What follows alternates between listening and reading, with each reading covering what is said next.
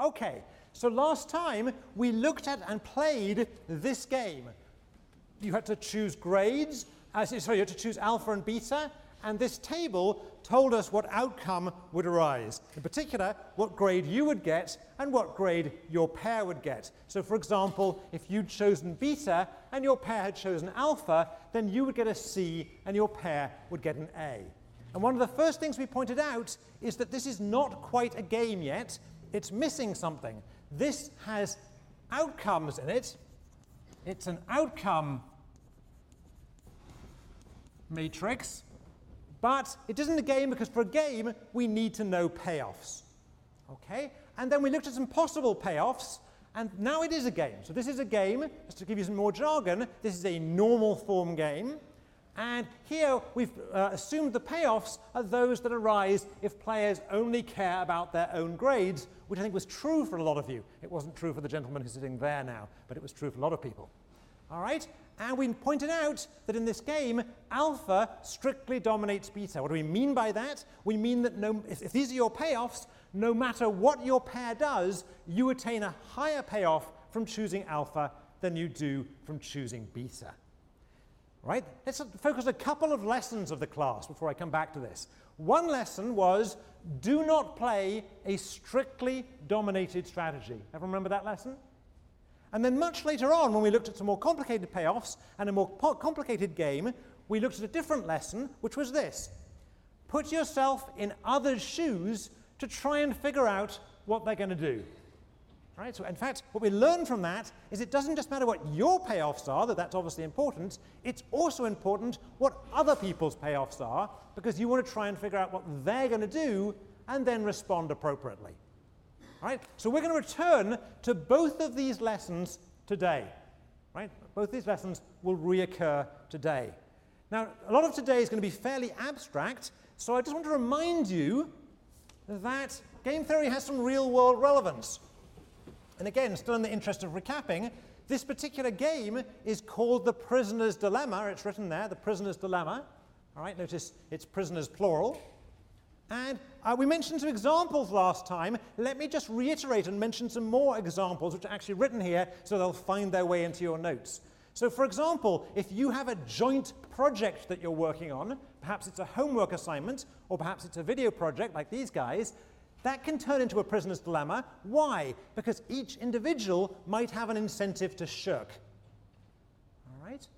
Price competition. Two firms competing with one another in prices can have a prisoner's dilemma aspect about it. Why? Because no matter how the other firm, your competitor, prices, you might have an incentive to undercut them. If both firms behave that way, prices will get driven down towards marginal cost and industry profits will suffer. In the first case, if everyone shirks, you end up with a bad product. In the second case, if both firms undercut each other, you end up with low prices that's actually good for consumers, but bad for firms. And let me mention a third example. Suppose there's a common resource out there. Maybe it's a fish stock, or maybe it's the atmosphere. Right? There's a prisoner's dilemma aspect to this too. You might have an incentive to overfish. Why? Because if the other countries with this fish stock, let's say the fish stock is the Atlantic, if the other countries are going to fish as normal, you may as well fish as normal too. And if the other countries aren't going to cut down on their fishing, then you want to catch the fish now because there aren't going to be any there tomorrow. Right? Another example of this would be global warming and carbon emissions. Again, leaving aside the science, about which I'm sure some of you know more than me here, the issue of carbon emissions is a prisoner's dilemma. Each of us individually has an incentive to emit carbons as usual. Right? If everyone else is cutting down, I don't have to. And if everyone else does cut down, I don't have to. I end up using hot water and driving a big car and so on. Right? In each of these cases, we end up with a bad outcome. So this is socially important. This is not just some abstract thing going on in a class in Yale. And we need to think about solutions to this right from the start of the class. And we already talked about something. We pointed out that this is not just a failure of communication. All right? Communication per se will not get you out of a prisoner's dilemma. You can talk about it as much as you like, but as long as you're going to go home and still drive your Hummer and have 16 hot showers a day, we're still going to have high carbon emissions. You can talk about working hard on your joint problem set, All right? But as long as you go home and don't work hard, it doesn't help. All right? In fact, if the other person is working hard or is cutting back on their carbon emissions, you have every bit more incentive to not work hard or keep high carbon emissions yourself. So we need something more, and kind of things we can see more. We can think about contracts. We can think about treaties between countries. We can think about regulation. All of these things work by changing the payoffs. Not just talking about it, but actually changing the outcomes, actually, and changing the payoffs. Right? Changing the incentives. Right? Another thing we can do, very important thing, is we can think about changing the game into a game of repeated interaction and seeing how much that helps. And we'll come back and revisit that later in the class. And one last thing we could think of doing, but we have to be a bit careful here, is we could think about changing the payoffs by education. Right? I think of that as the Maoist strategy. Right? Lock people up in classrooms and tell them they should be better people. That may or may not work. I'm not optimistic, but at least it's the same idea. We're changing payoffs. All right? So that's enough for recap. And I want to move on now. And in particular, we left you hanging at the end last time. We played a game at the very end last time where each of you chose a number. All right? All of you chose a number. And we said the winner was going to be the person who gets closest to 2/3 of the average in the class. Now, we figured that out. We figured out who the winner is. And I know a lot of you are trying to see if you won. Is that right? And I'm going to leave you in suspense. Okay, so I'm going to tell you today who won. We did figure it out, and we'll get there. But I want to do a little bit of work first. All right, so I'm just going to leave it in suspense. That'll stop you walking out early if you want to win the prize. All right. So there's going to be lots of times in this class when we get to play games, we get to have classroom discussions, and so on. But there's going to be some times when we have to slow down and do some work. And the next 20 minutes are going to be that. All right? So with apologies for being a bit more boring for 20 minutes, let's do something we'll call formal stuff. All right? In particular, I want to develop and make sure we all understand what are the ingredients of a game. All right? So in particular, we need to figure out what formally makes something into a game. And the formal parts of a game are this. We need players. All right? And while we're here, let's develop some notation. So for standard notation for players, I'm going to use things like little I and little j. All right? So in that numbers game, the game when all of you wrote down a number and handed it in at the end of last time, the players were who? Players were you, right? You all were the players. Right? A useful Texan expression meaning you plural. Right? In the numbers game, we'll give us a bit more room here. In the numbers game, you all were the players. All right? Second ingredient of the game are strategies. There's a good clue here. If I'm writing, you should be writing. Okay? Strategies. All right? Notation. All right? So I'm going to use little si to be a particular strategy of player I. Particular strategy of player I. So an example in that game might have been choosing the number 13. All right, everyone understand that? Now I need to distinguish this from the set of possible strategies of player I. So I'm going to use capital SI to be what? To be the set of alternatives, the set of possible strategies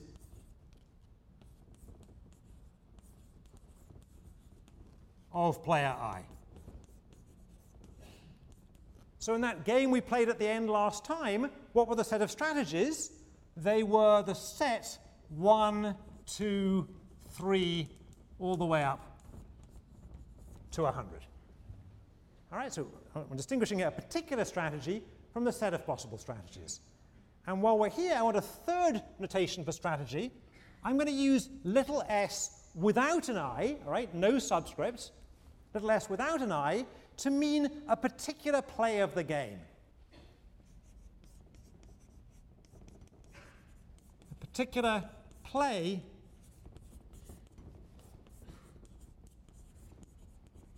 of the game. So what do I mean by that? All of you at the end last time wrote down this number and handed them in. So we had one number, one strategy choice for each player each person in the class. So here they are. Here's my collected in set of strategy choices. Here's the bundle of bits of paper you handed in last time. This is a particular play of the game. All right, I've got each person's name, and I've got a number from each person, a strategy from each person. All right, we actually have it on a spreadsheet as well, so here it is written out on a spreadsheet. Right, each of your name is on this spreadsheet, and the number you chose. All right, so that's a particular play of the game, and that has a different name. We sometimes call this a strategy profile. So in the textbook, you'll sometimes see the term a strategy profile or a strategy vector or a strategy list. It doesn't really matter. What it's saying is one strategy for each player in the game. All right? So in the numbers game, this is the spreadsheet. Or an example of this is the spreadsheet. All right? I need to make it so you can still see that. I'm going to pull down these boards.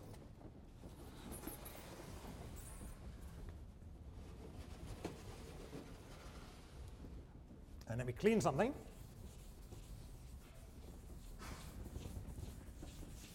So you might think we're done, right? We've got players. We've got the choices they could make. That's their strategy sets. We've got those individual strategies. And we've got the choices they actually did make. That's the strategy profile. Seems like we've got everything you could possibly want to describe a game. What are we missing here? Say, shout it out. Payoffs. We're missing payoffs, right? So to complete the game, we need payoffs. All right? And again, I need notation for payoffs. So in this course, I'll try and use U for utile to be player I's payoff. All right? So UI will depend on player 1's choice all the way to player I's own choice, all the way up to player N's choices. All right? So player I's payoff, UI, depends on all the choices in the class, in this case, including her own choice. And of course, a shorter way of writing that would be UI S. It depends on the profile. All right? So in the numbers game, what is this? In the numbers game, UI of S can be two things. It can be $5 minus your error in pennies if you won. I guess it could be something if it was a tie. I won't bother writing that now. And it's going to be 0 otherwise. All right? So we've now got all of the ingredients of the game. Players, strategies, payoffs. All right? Now we're going to make an assumption today and for the next 10 weeks or so. All right? So for almost all the class. We're going to assume that these are known.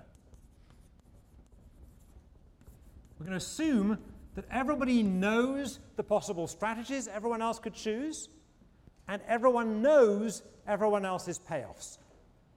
Now that's not a very realistic assumption, and we are going to come back and challenge it at the end of the semester, but this will be complicated enough to get us a lot of material in the next 10 weeks. I need one more piece of notation, and then we can get back to having some fun. So one more piece of notation. I'm going to write S minus I to mean what? It's going to mean a strategy choice for everybody except person I. It's going to be useful to have that notation around. All right? So this is a choice for all except person I or player I. So in particular, if you're person 1, then and then S minus I would be S2, S3, S4 up to Sn, but it wouldn't include S1. All right? And it's useful. Why? Because sometimes it's useful to think about the payoffs as coming from I's own choice and everyone else's choices. It's just a useful way of thinking about things. All right? Now, at this point, I want to stop for a second. And I know that some of you, from past experience, are somewhat math-phobic. You do not have to wave your hands in the air if you're math-phobic. But since some of you are, let me just get you all to take a deep breath. This goes for people who are math-phobic at home too. All right? So everyone's like a slight panic now. You know, you came here today, you thought everything was going to be fine, now I'm putting math on the board. All right? Take a deep breath. It's not that hard. And in particular, notice that all I'm doing here is writing down notation. There's actually no math going on here at all. I'm just developing notation. Now, I don't want anybody to quit this class because they're worried about math or math notation. So if you are in that category of somebody who might quit it because of that, come and talk to me, come and talk to the A's, we will get you through it. All right? It's fine to be math-phobic. I'm phobic of all sorts of things. All right? Not necessarily math, but all sorts of things. All right? So a serious thing. A lot of people get put off by notation. It looks scarier than it is. There's nothing going on here except for notation at this point. All right. So let's have an example to help us fix some ideas. And again, I'll have to clean the board, so give me a second.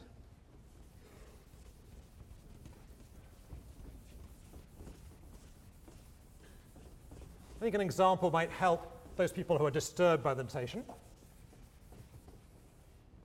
So here's a game which we're going to discuss briefly. It involves two players,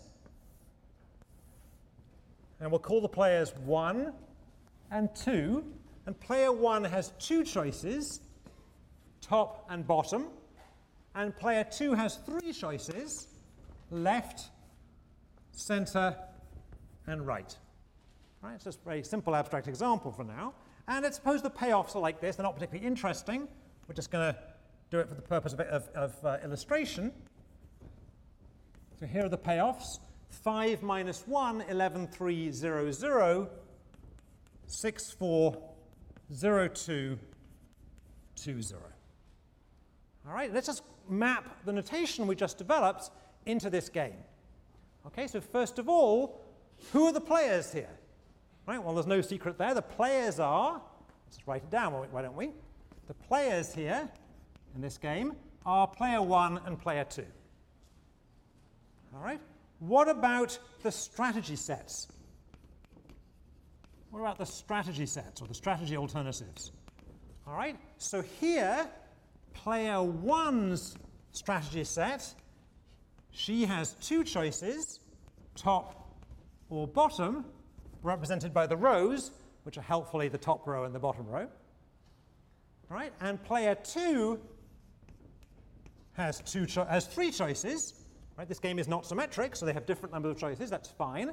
Player 2 has three choices, left, center, and right, represented by the left, center, and right column in the matrix.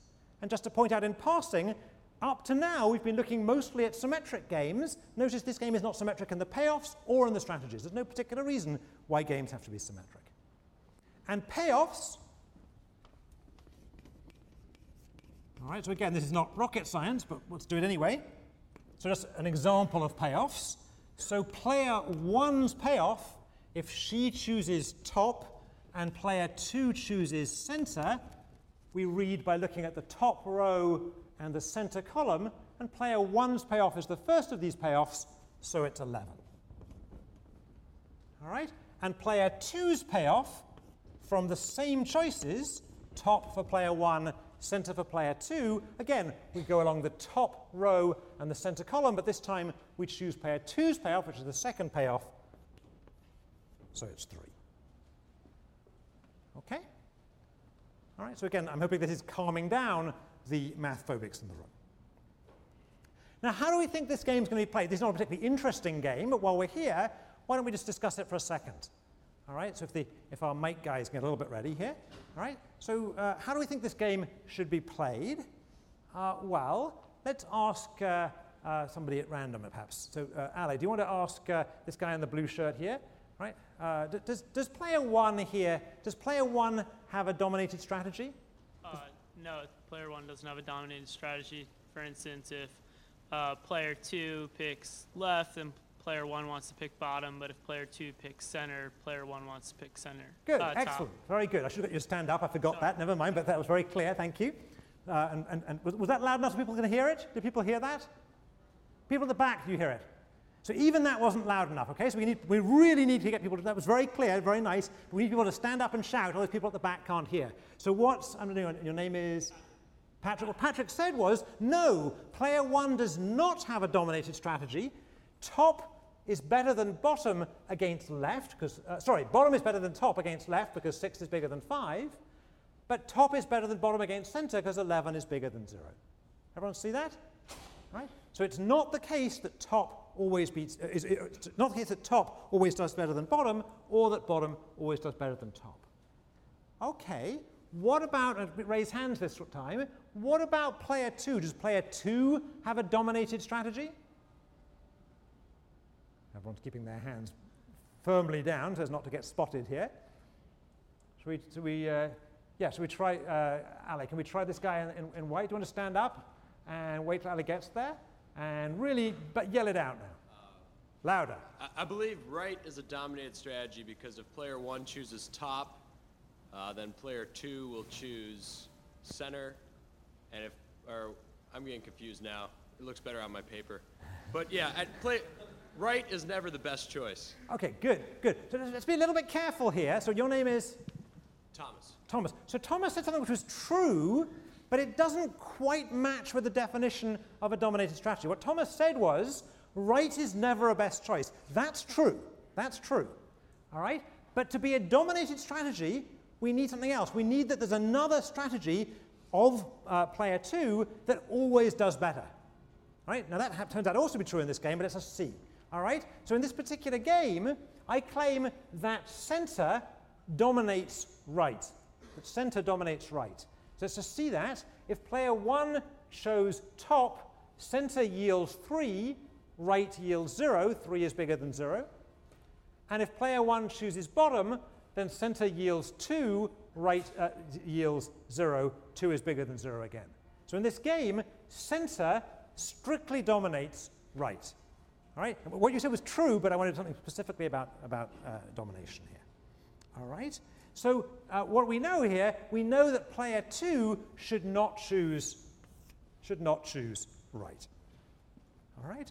Now, in fact, that's as far as we can get with dominance arguments in this particular game. But nevertheless, let's just stick with it a second. I gave you the definition of strict dominance last time, and it's also on the handout, by the way, the handout on the web. But let me write that definition again, using or making use of the notation from the class. So definition, all right, so player I's strategy S little I prime is strictly dominated by player I's strategy Si if, and now we can use our notation, if Ui from choosing Si when other people choose S minus I is strictly bigger than Ui Si prime when other people choose S minus I. And the key part of the definition is for all S minus I. All right? All right, so say it in words.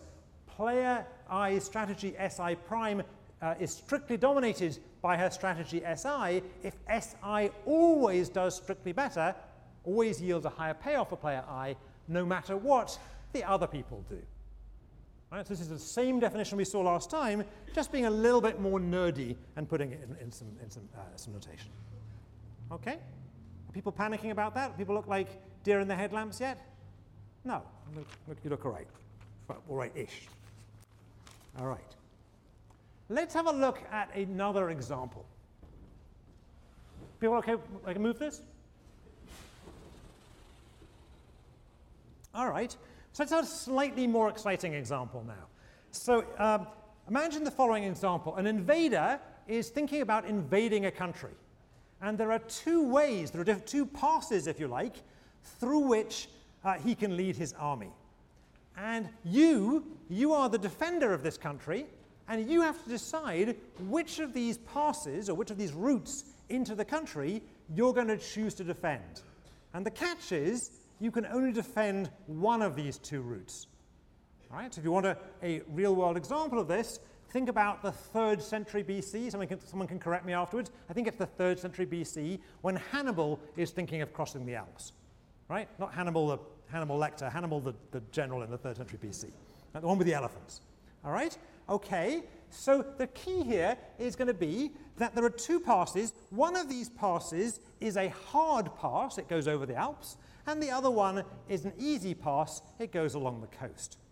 All right? If the invader chooses the hard pass, he will lose 1 battalion of his army simply in getting over the mountains, simply in going through the hard pass. All right? And if he meets your army, whichever pass he chooses, if he meets your army defending a pass, then he'll lose another battalion. All right? Now, I've given you roughly the choices. The choices are going to be for the attacker which pass to choose, and for the defender which pass to defend. But let's put down some payoffs so we can start talking about this. All right? So in this game, the payoffs for this game are going to be as follows. So it's a simple 2-by-2 game. This is going to be the attacker. This is Hannibal. And this is going to be the defender. And I've forgotten which general was defending, and someone's about to tell me, no doubt. And there are two passes you could defend, the easy pass or the hard pass. And there's two you could use to attack through, easy or hard. And again, easy pass here just means no mountains. We're not talking about something on the New Jersey Turnpike. All right? So the payoffs here are as follows, and I'll explain them in a second. All right, so his payoff, the attacker's payoff, is how many battalions does he get to bring into your country? He only has 2 to start with. And for you, it's how many battalions of his get destroyed. So just to give an example, if he goes through the hard pass and you defend the hard pass, he loses 1 of those battalions going over the mountains and the other one because he meets you. So he has none left, and you've managed to destroy 2 of them. Right? Conversely, if he goes on the hard pass and you defend the easy pass, he's going to lose 1 of those battalions, so he'll have 1 left. He lost it in the mountains, but that's the only one he's going to lose because you were defending the wrong pass. All right, everyone understand the payoffs of this game? All right, so now imagine yourself as a Roman general. Right? This is going to be a little bit of a stretch for imagination, but imagine yourself as a Roman general, and let's figure out what you're going to do. You're the defender. What are you going to do? All right. So let's have a show of hands. How many of you think you should defend the easy pass? Raise your hands. Let's raise your hands so Jude can see them. Keep them up. Wave them in the air. Bit of motion. Wave them in the air. Should put your flags, okay? Because these are the Romans defending the easy pass. And how many of you think you're going to defend the hard pass? We have a huge number of people who don't want to be Roman generals here.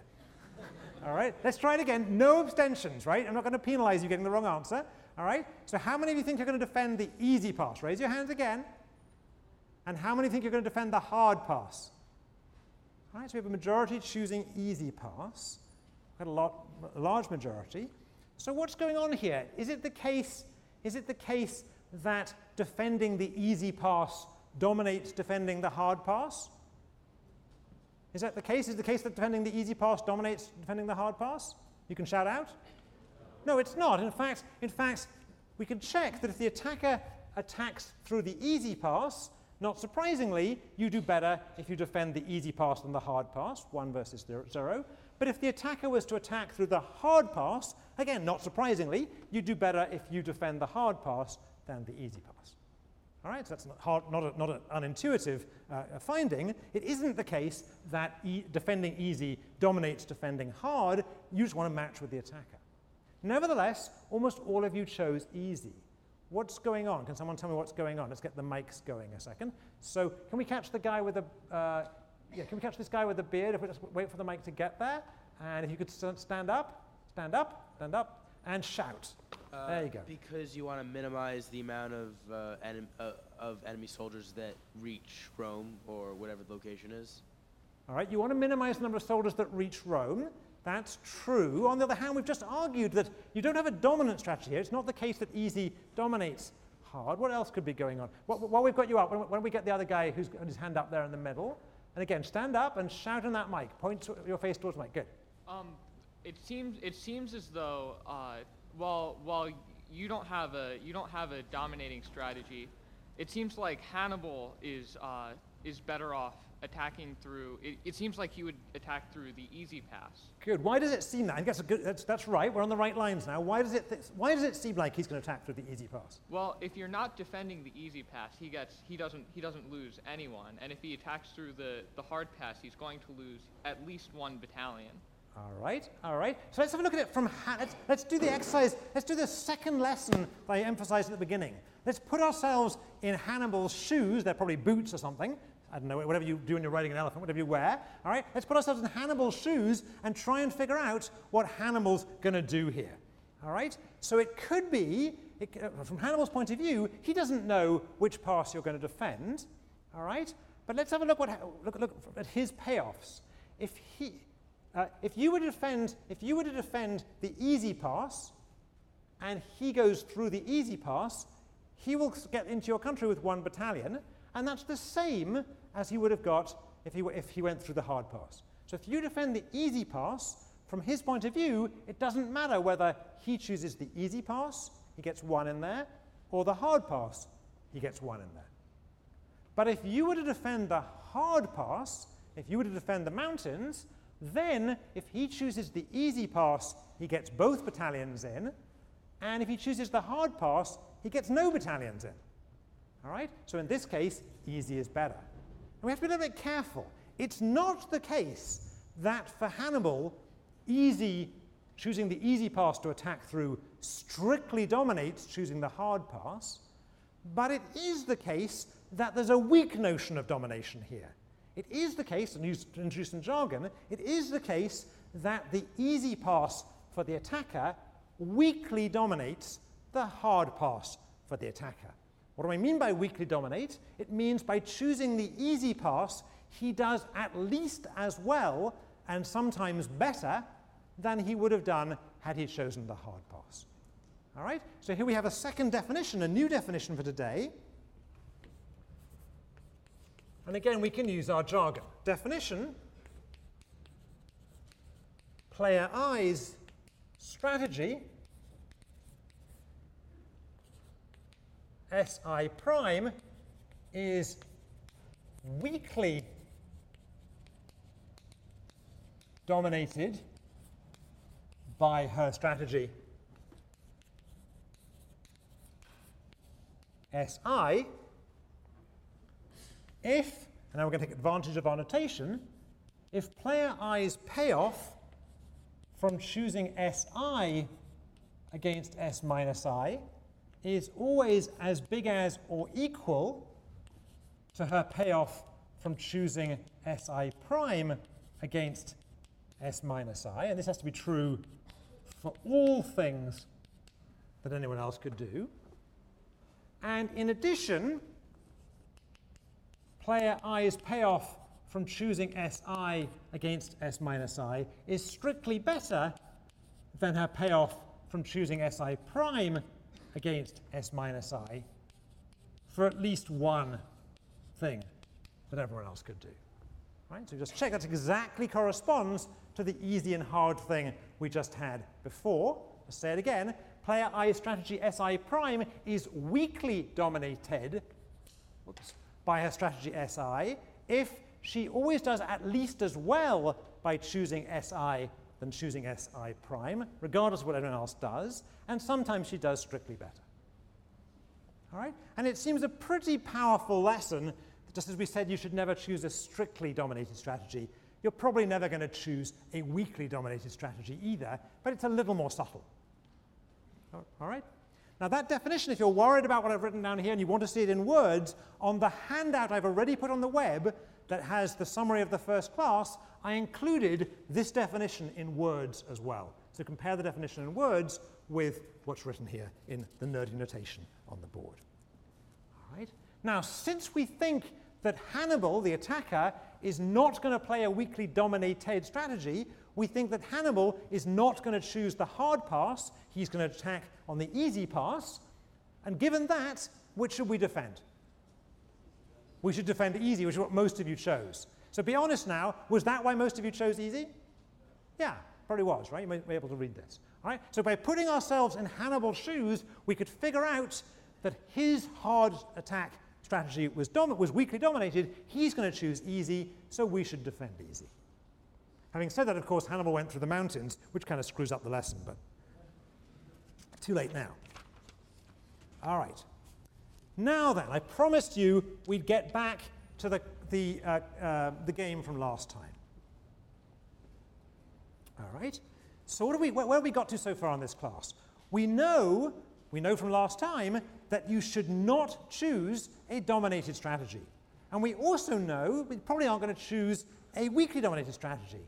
And we also know that you should put yourself in other people's shoes and figure out that they're not going to play a strictly or weakly dominated strategy. That seems a pretty good way to predict how other people are going to play. So let's take those ideas and go back to the numbers game from last time. Now, before I do that, I don't need the people at home to see this, but how many of you were here last time? How many of you were not? I asked the wrong question. How many of you were not here last time?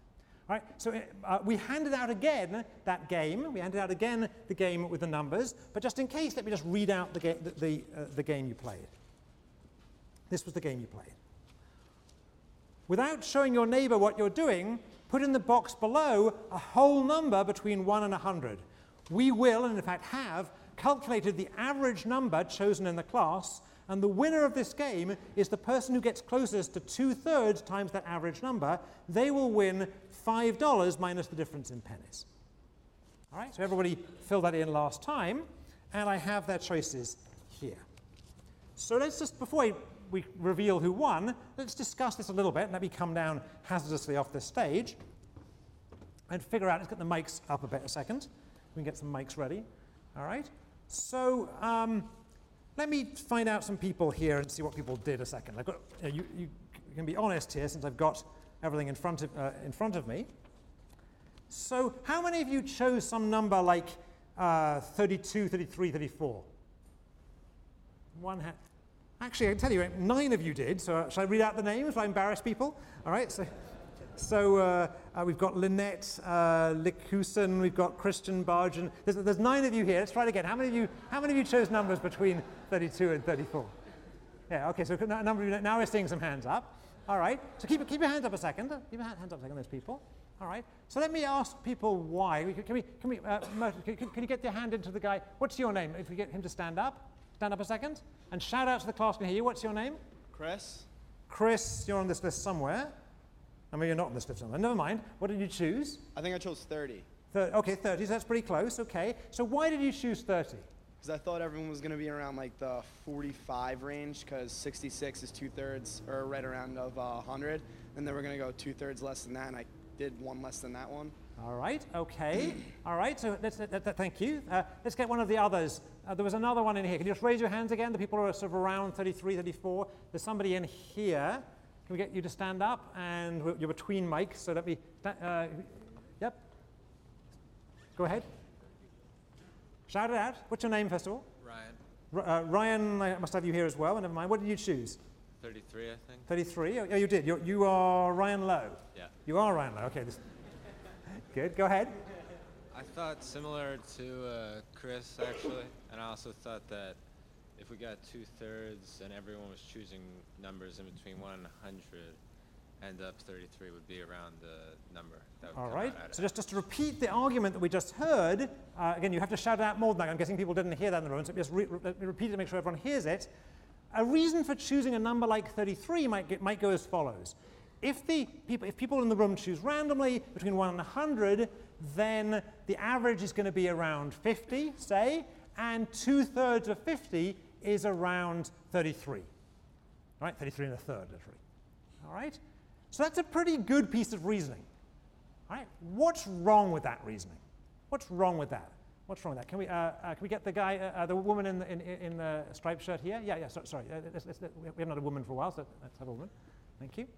That even if everyone else had the same reasoning as you, it's still going to be way too high. All right, so in particular, if everyone else had the same reasoning as you, it's going to be way too high, all right? So if everyone else reasons that way, then everyone in the room would choose a number like 33 or 34, and in that case, the average would be what? Sorry, the average, I just told you that. But 2/3 of the average would be what?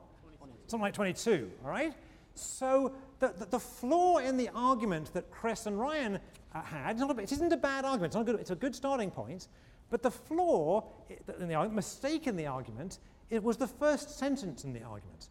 The first sentence in the argument was, if the people in the room choose random, then they will choose around 50. That's true.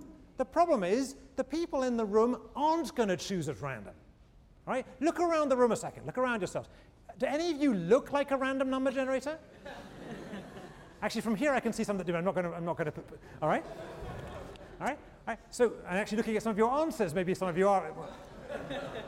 Right. On the whole, Yale students are not random number generators. They're trying to win the game. All right. So they're unlikely to choose numbers at random. Right. If they.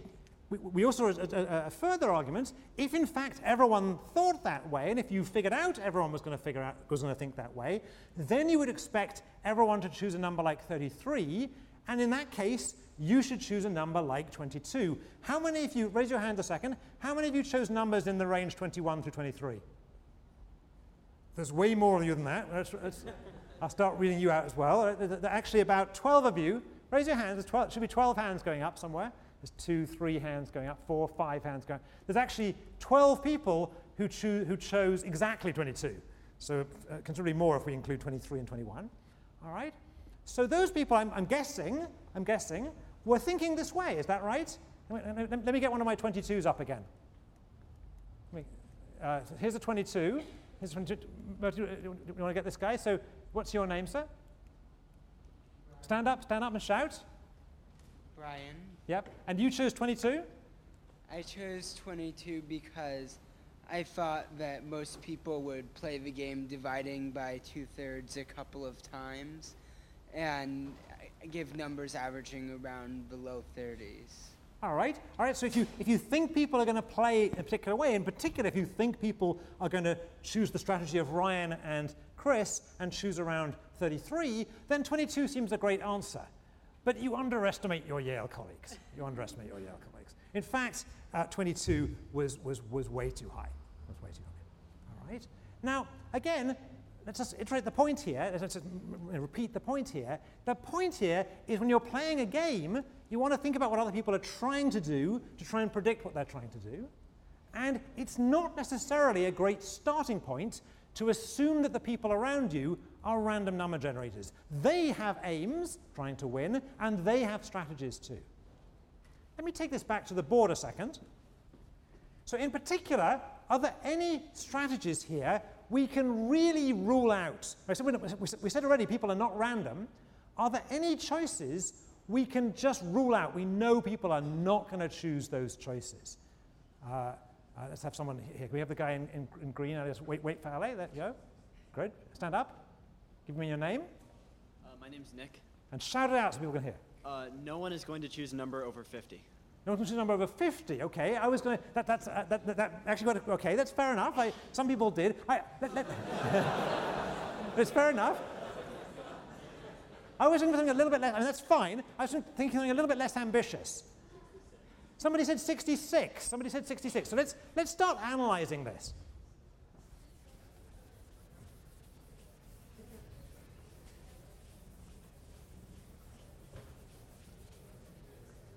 All right. So in particular, there's something about these strategy choices that are greater than 67 at any rate. All right. Certainly, I mean, certainly 66. Let's go up a little bit. So these numbers bigger than 67. What's wrong with numbers bigger than 67? What's wrong? Raise your hands if you have an answer to that. What's wrong? Yeah, can we get the guy in red who's right close to the microphone there? Stand up. Give me your name. Stand up. Shout it out to the crowd. Peter. Yep. And if everyone chooses 100, It would be 67. All right, good. So even if everyone in the room didn't choose randomly, but they all chose 100, a very unlikely circumstance. But even if everyone chose 100, the highest the highest 2/3 of the average could possibly be is 66 and 2/3. Hence, 67 would be a pretty good choice in that case. So numbers bigger than 67 seem pretty crazy choices. But crazy isn't the word I'm looking for here. What can we say about those choices, those strategies, 67 and bigger than 67, 68 and above? What can we say about those choices? There's somebody right behind you, the woman right behind you. Shout it out. They have no payoffs for the They have no payoffs? What's the jargon here? Let's use our jargon. Somebody shout it out. What's the jargon about that? They're dominated, all right? So these strategies are dominated. Actually, they're only weakly dominated, but that's okay. They're certainly dominated.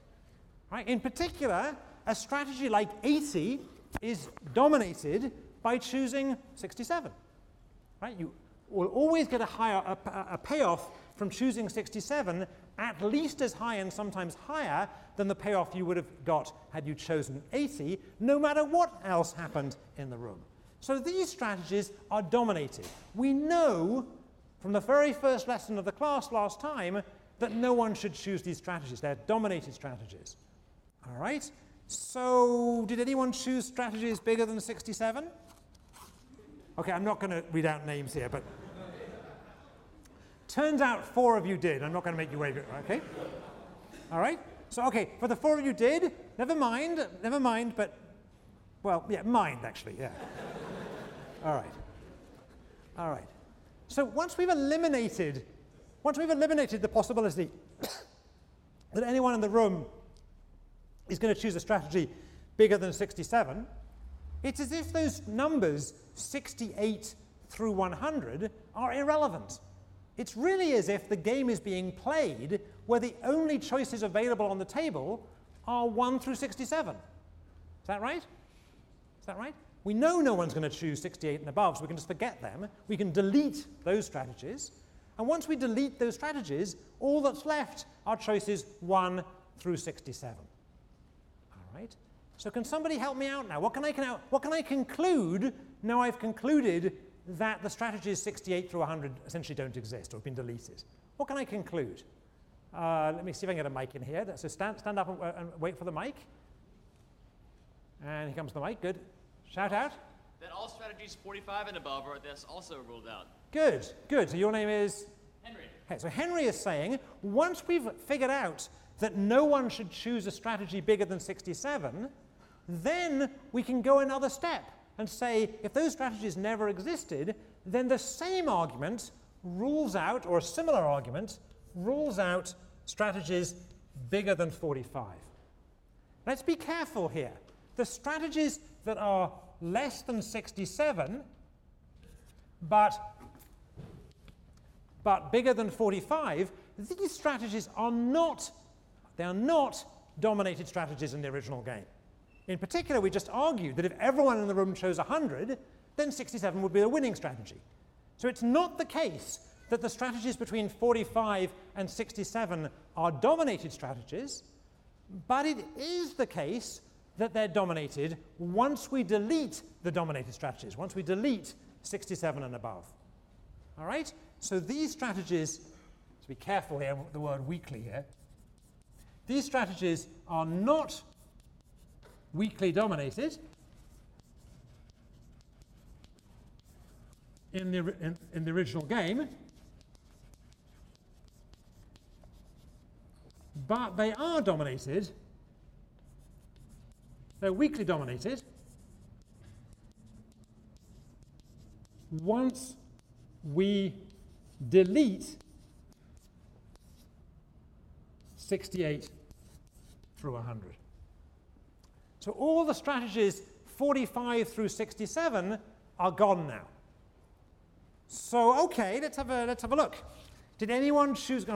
Raise your hands. Be brave here. Did anyone choose a strategy between 45 and 67? Or between 46 and 67? No one's written that, but I know some of you did because I got it in front of me, right? So at least 4 of you did, and I won't read out those names yet, but I might read them out next time. Okay, so four more people chose those strategies. All right? Now notice there's a different part of this. This argument, the argument that eliminates strategies 67 and above, or 68 upwards, that strategy just involves the first lesson of last time. Do not choose a dominated strategy. Admittedly weak here, but still. All right?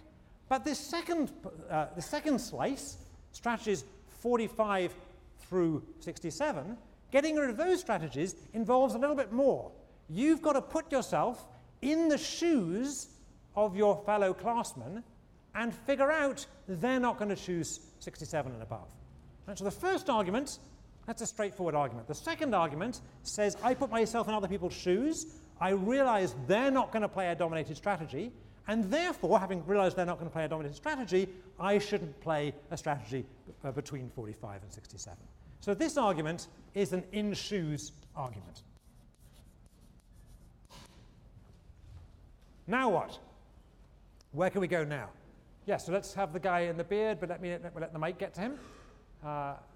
All right, and yell out your name. Carter, you just repeat the same reasoning again and again, and you eventually get down to 1. All right, well, we'll do that, but let's go one step at a time. So now we've ruled out the possibility that anyone's going to choose a strategy 68 and above because they're weakly dominated, and we've ruled out the possibility that anyone's going to choose a strategy between 46 and 67 because those strategies are dominated once we've ruled out the dominated strategies. So we know no one's choosing any strategies above 45. It's as if the numbers 46 and above don't exist. So we know that the highest anyone could ever choose is 45, and 2/3 of 45 is roughly, someone help me out here, 30, right? Roughly 30, all right? So we know that all the numbers between 45 and 30, these strategies were not dominated, and they weren't dominated even after deleting the dominated strategies. But they are dominated once we deleted not just the dominated strategies, but also the strategies that were dominated once we deleted the dominated strategies. All right? I'm not going to try and write that, but you should try and write it in your notes. All right? So without writing that argument down in detail, notice that we can rule out the strategies 30 through 45, not by just examining our own payoffs, not just by putting ourselves in other people's shoes and realizing they're not going to choose a dominated strategy, but by putting ourselves in other people's shoes while they are putting themselves in someone else's shoes and figuring out what they're going to do. All right? So this is an in-shoes, be careful where we are here, this is an in-shoes argument. At which point you might want to invent the sock. All right? Now, where's this going? So we were told where it's going. We're able to rule out 68 and above, then we were able to rule out 46 and above, now we're able to rule out 31 and above. All right, by the next slice down, we'll be able to eliminate, about 20 and above. All right, so 30 down to above 20, and this will be an in-shoes,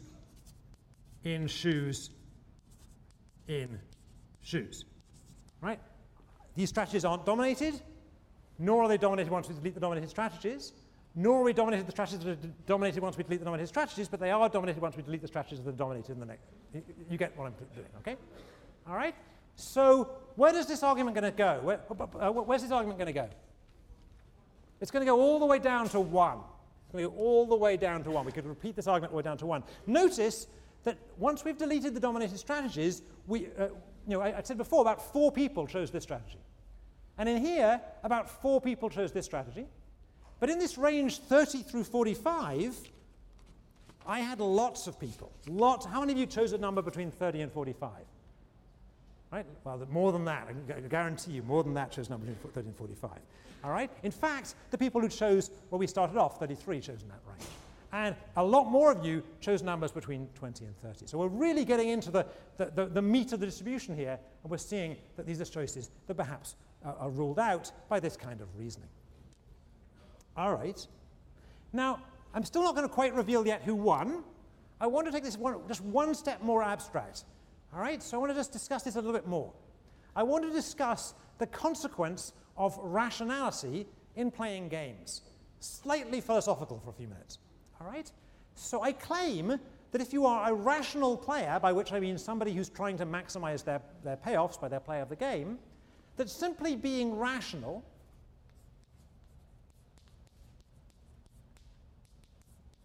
just being a rational player rules out playing these dominated strategies.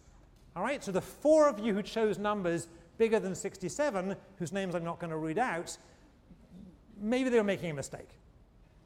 All right? However, the next slice down requires more than just rationality. What else does it require?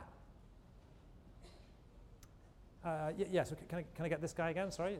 Shout out your name again. I've forgotten it. Nick. Shout it out. Nick. Yep. The assumption that your opponents are being rational as well. Good.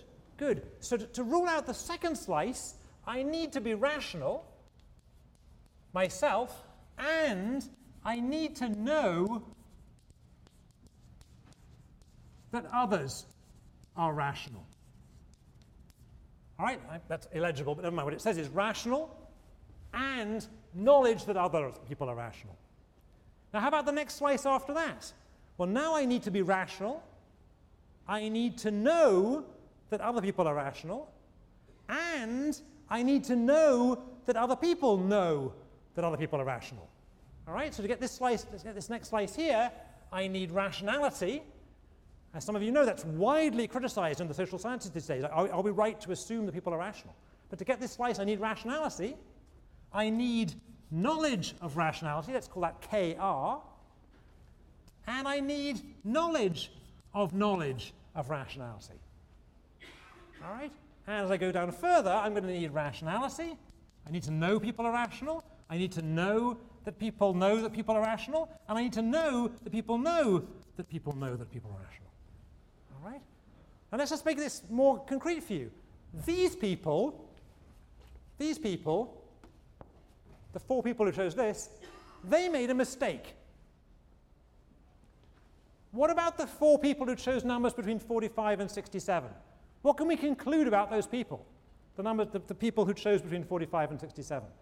Shall I read out their names? No, perhaps I better not. What can we conclude about those people?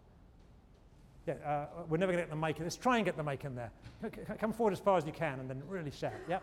They think their classmates are pretty dumb. Right, right. It's not necessarily that the 4 people who chose between 46 and 67 are themselves thick. It's that they think the rest of you are thick. All right? And down here, this doesn't require people to be thick or to think the rest of you are thick. They're just people who think that you think, they're just people who think that you think that they're thick. All right, and so on. Now to get all the way to 1, we're going to need very, very many rounds of knowledge of rationality. Does anyone know what we call it if we assume an infinite sequence of I know that you know that I know that you know that I know that you know that I know that you know something? What's the expression for that? Technical, believe it or not, technical expression. Technical expression for that in philosophy is common knowledge. Common knowledge. Which I can never spell, so I'm going to wing it. All right? Common knowledge. Common knowledge is I know something, you know it, you know that I know it, I know that you know it, I know that you know that I know it, etc., etc., etc. An infinite sequence. All right? All right, but if we had common knowledge of rationality in this class, then the optimal choice would have been 1. How many of you chose 1? Look around the room. Let's pan the room. So keep your hands up a second. How many of you chose 1? So actually, a lot of you chose 1. 1 was the modal answer in this class. A lot of you chose 1. All right? So those people did pretty well. They must have done, they must be thinking they're about to win. But they didn't win. So it turns out that the average in this class, the average choice, was about 13 1/3, which means 2/3 of the average was 9. 2/3 of the average was 9. And some of you chose 9, so if you're here, stand up. The following people chose 9. That's not right. Where are the people who chose 9? I've got them here somewhere. Sorry, there's so many pages of people. Here we go. The following people chose 9, so stand up if you're here. And if you're that person's roommate, if they're not here. All right, so Li Xing Chang, is Li Xing Chang here? Stand up if you're here. And Christopher Barrero, you can stand up if you're here. And William Fischel, are you here? I don't know if he's here. Jed Glickstein, are you here? Jed Glickstein, stand up if you're here. And Jeffrey Green, stand up if you're here. and Alison Hoyt. Stand up over here. No Alison Hoyt? Okay. And, perhaps, and there's John Robinson. John Robinson? All right, so these people, well, can we get stay up a second so the camera can see you? There you go. There you go, all the way around, all the way around. Wave to mum at home. All right. Can we get a round of applause for our winners?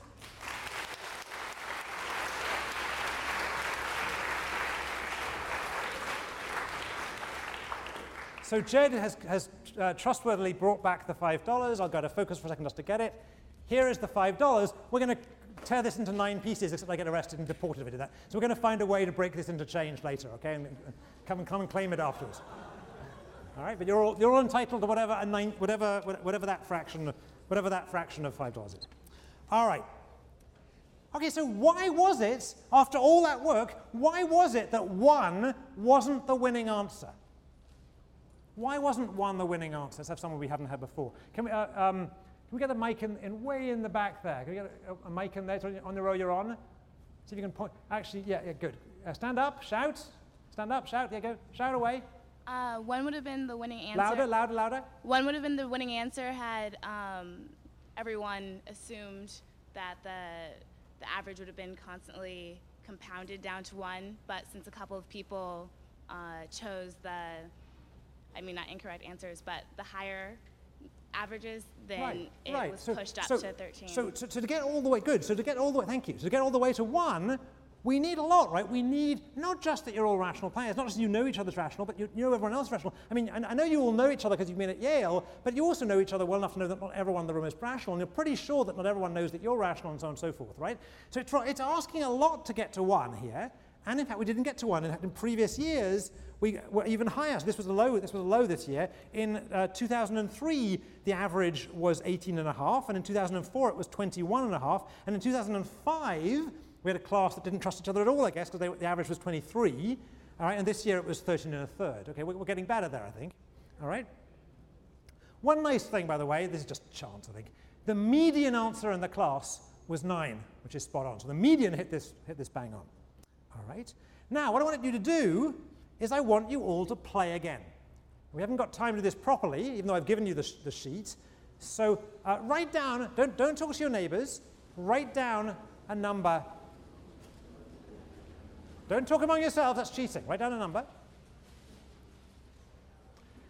If you haven't got a sheet in front of you, just write it on your notepad. Write down a number.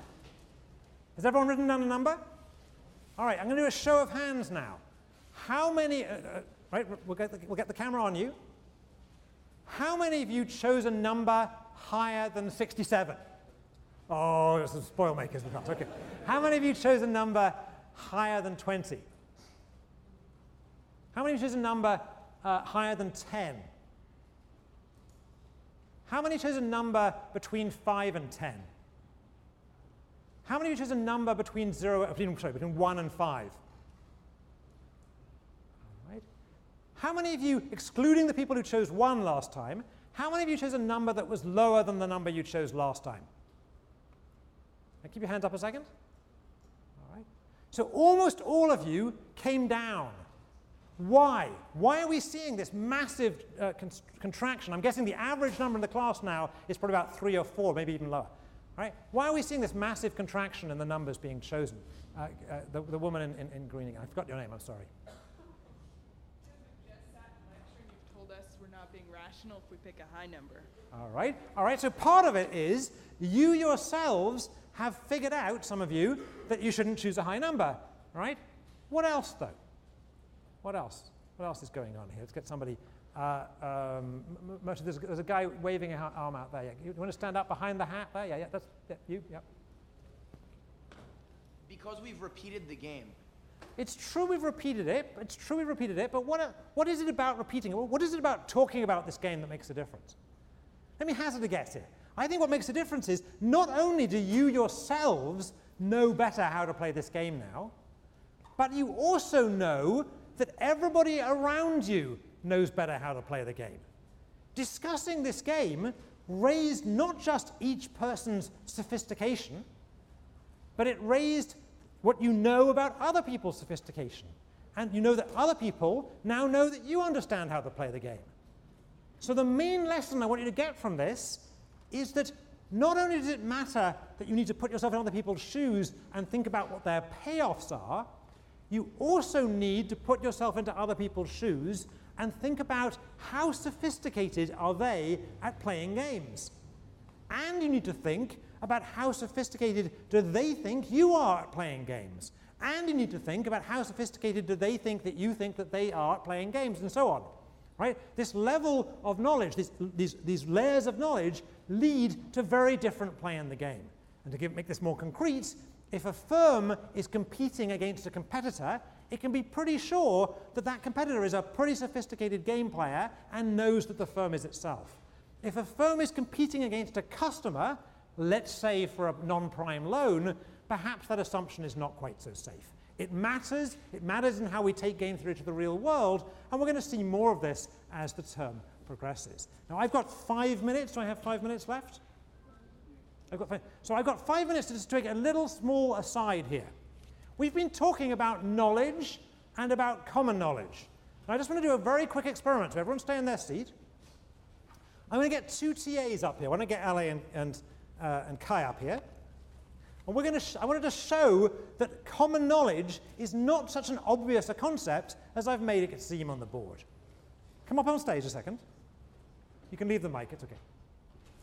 All right, here we have 2 of our TAs. Actually, these are 2 head TAs. And I want you to face forward so you don't see what I'm doing a second, okay? All right, I'm about to put on their heads a hat. All right? All right, here's a hat on Ale's head.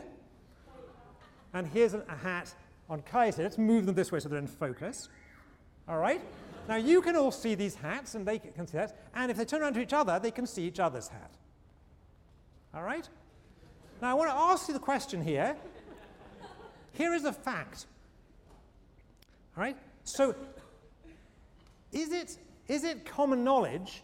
Is it common knowledge that that at least one of these people has a pink hat on their head? Is it common knowledge? So I claim it's not common knowledge. What is known here? Well, I'll reveal the fact to you now that in fact Ale knows that Kai has a pink hat on his head. So it's true that Ale knows that at least one person in the room has a pink hat on their head. And it's true that Kai knows that Ale has a pink hat on his head. They both look absurd, but never mind. But notice that Ale doesn't know the color of the hat on his own head. Right? So even though both people know, even though it is mutual knowledge that there's at least one pink hat in the room, Ale doesn't know what Kai is seeing. So Ale does not know that Kai knows that there's a pink hat in the room. In fact, from Ale's point of view, this could be a blue hat. So again, they both know that someone in the room has a pink hat on their head. It is mutual knowledge that there's a pink hat in the room. But Ale does not know that Kai knows that he's wearing a pink hat. And Kai does not know that Ale knows that Kai is wearing a pink hat. Each of their hats, each of their own hats, might be blue. So notice that common knowledge, thanks guys, common knowledge is a rather subtle thing, thank you. Right? Common knowledge is a subtle thing. Mutual knowledge doesn't imply common knowledge. Common knowledge is a statement about not what I know, it's about what do I know the other person knows that I know that the other person, and so on and so forth. And even in this simple example, where you might think it's obviously common knowledge, it wasn't common knowledge that there was a pink hat in the room. Does anybody have smaller siblings or children of their own? They can have a pink hat at the end of the class. All right, we'll see you on Wednesday.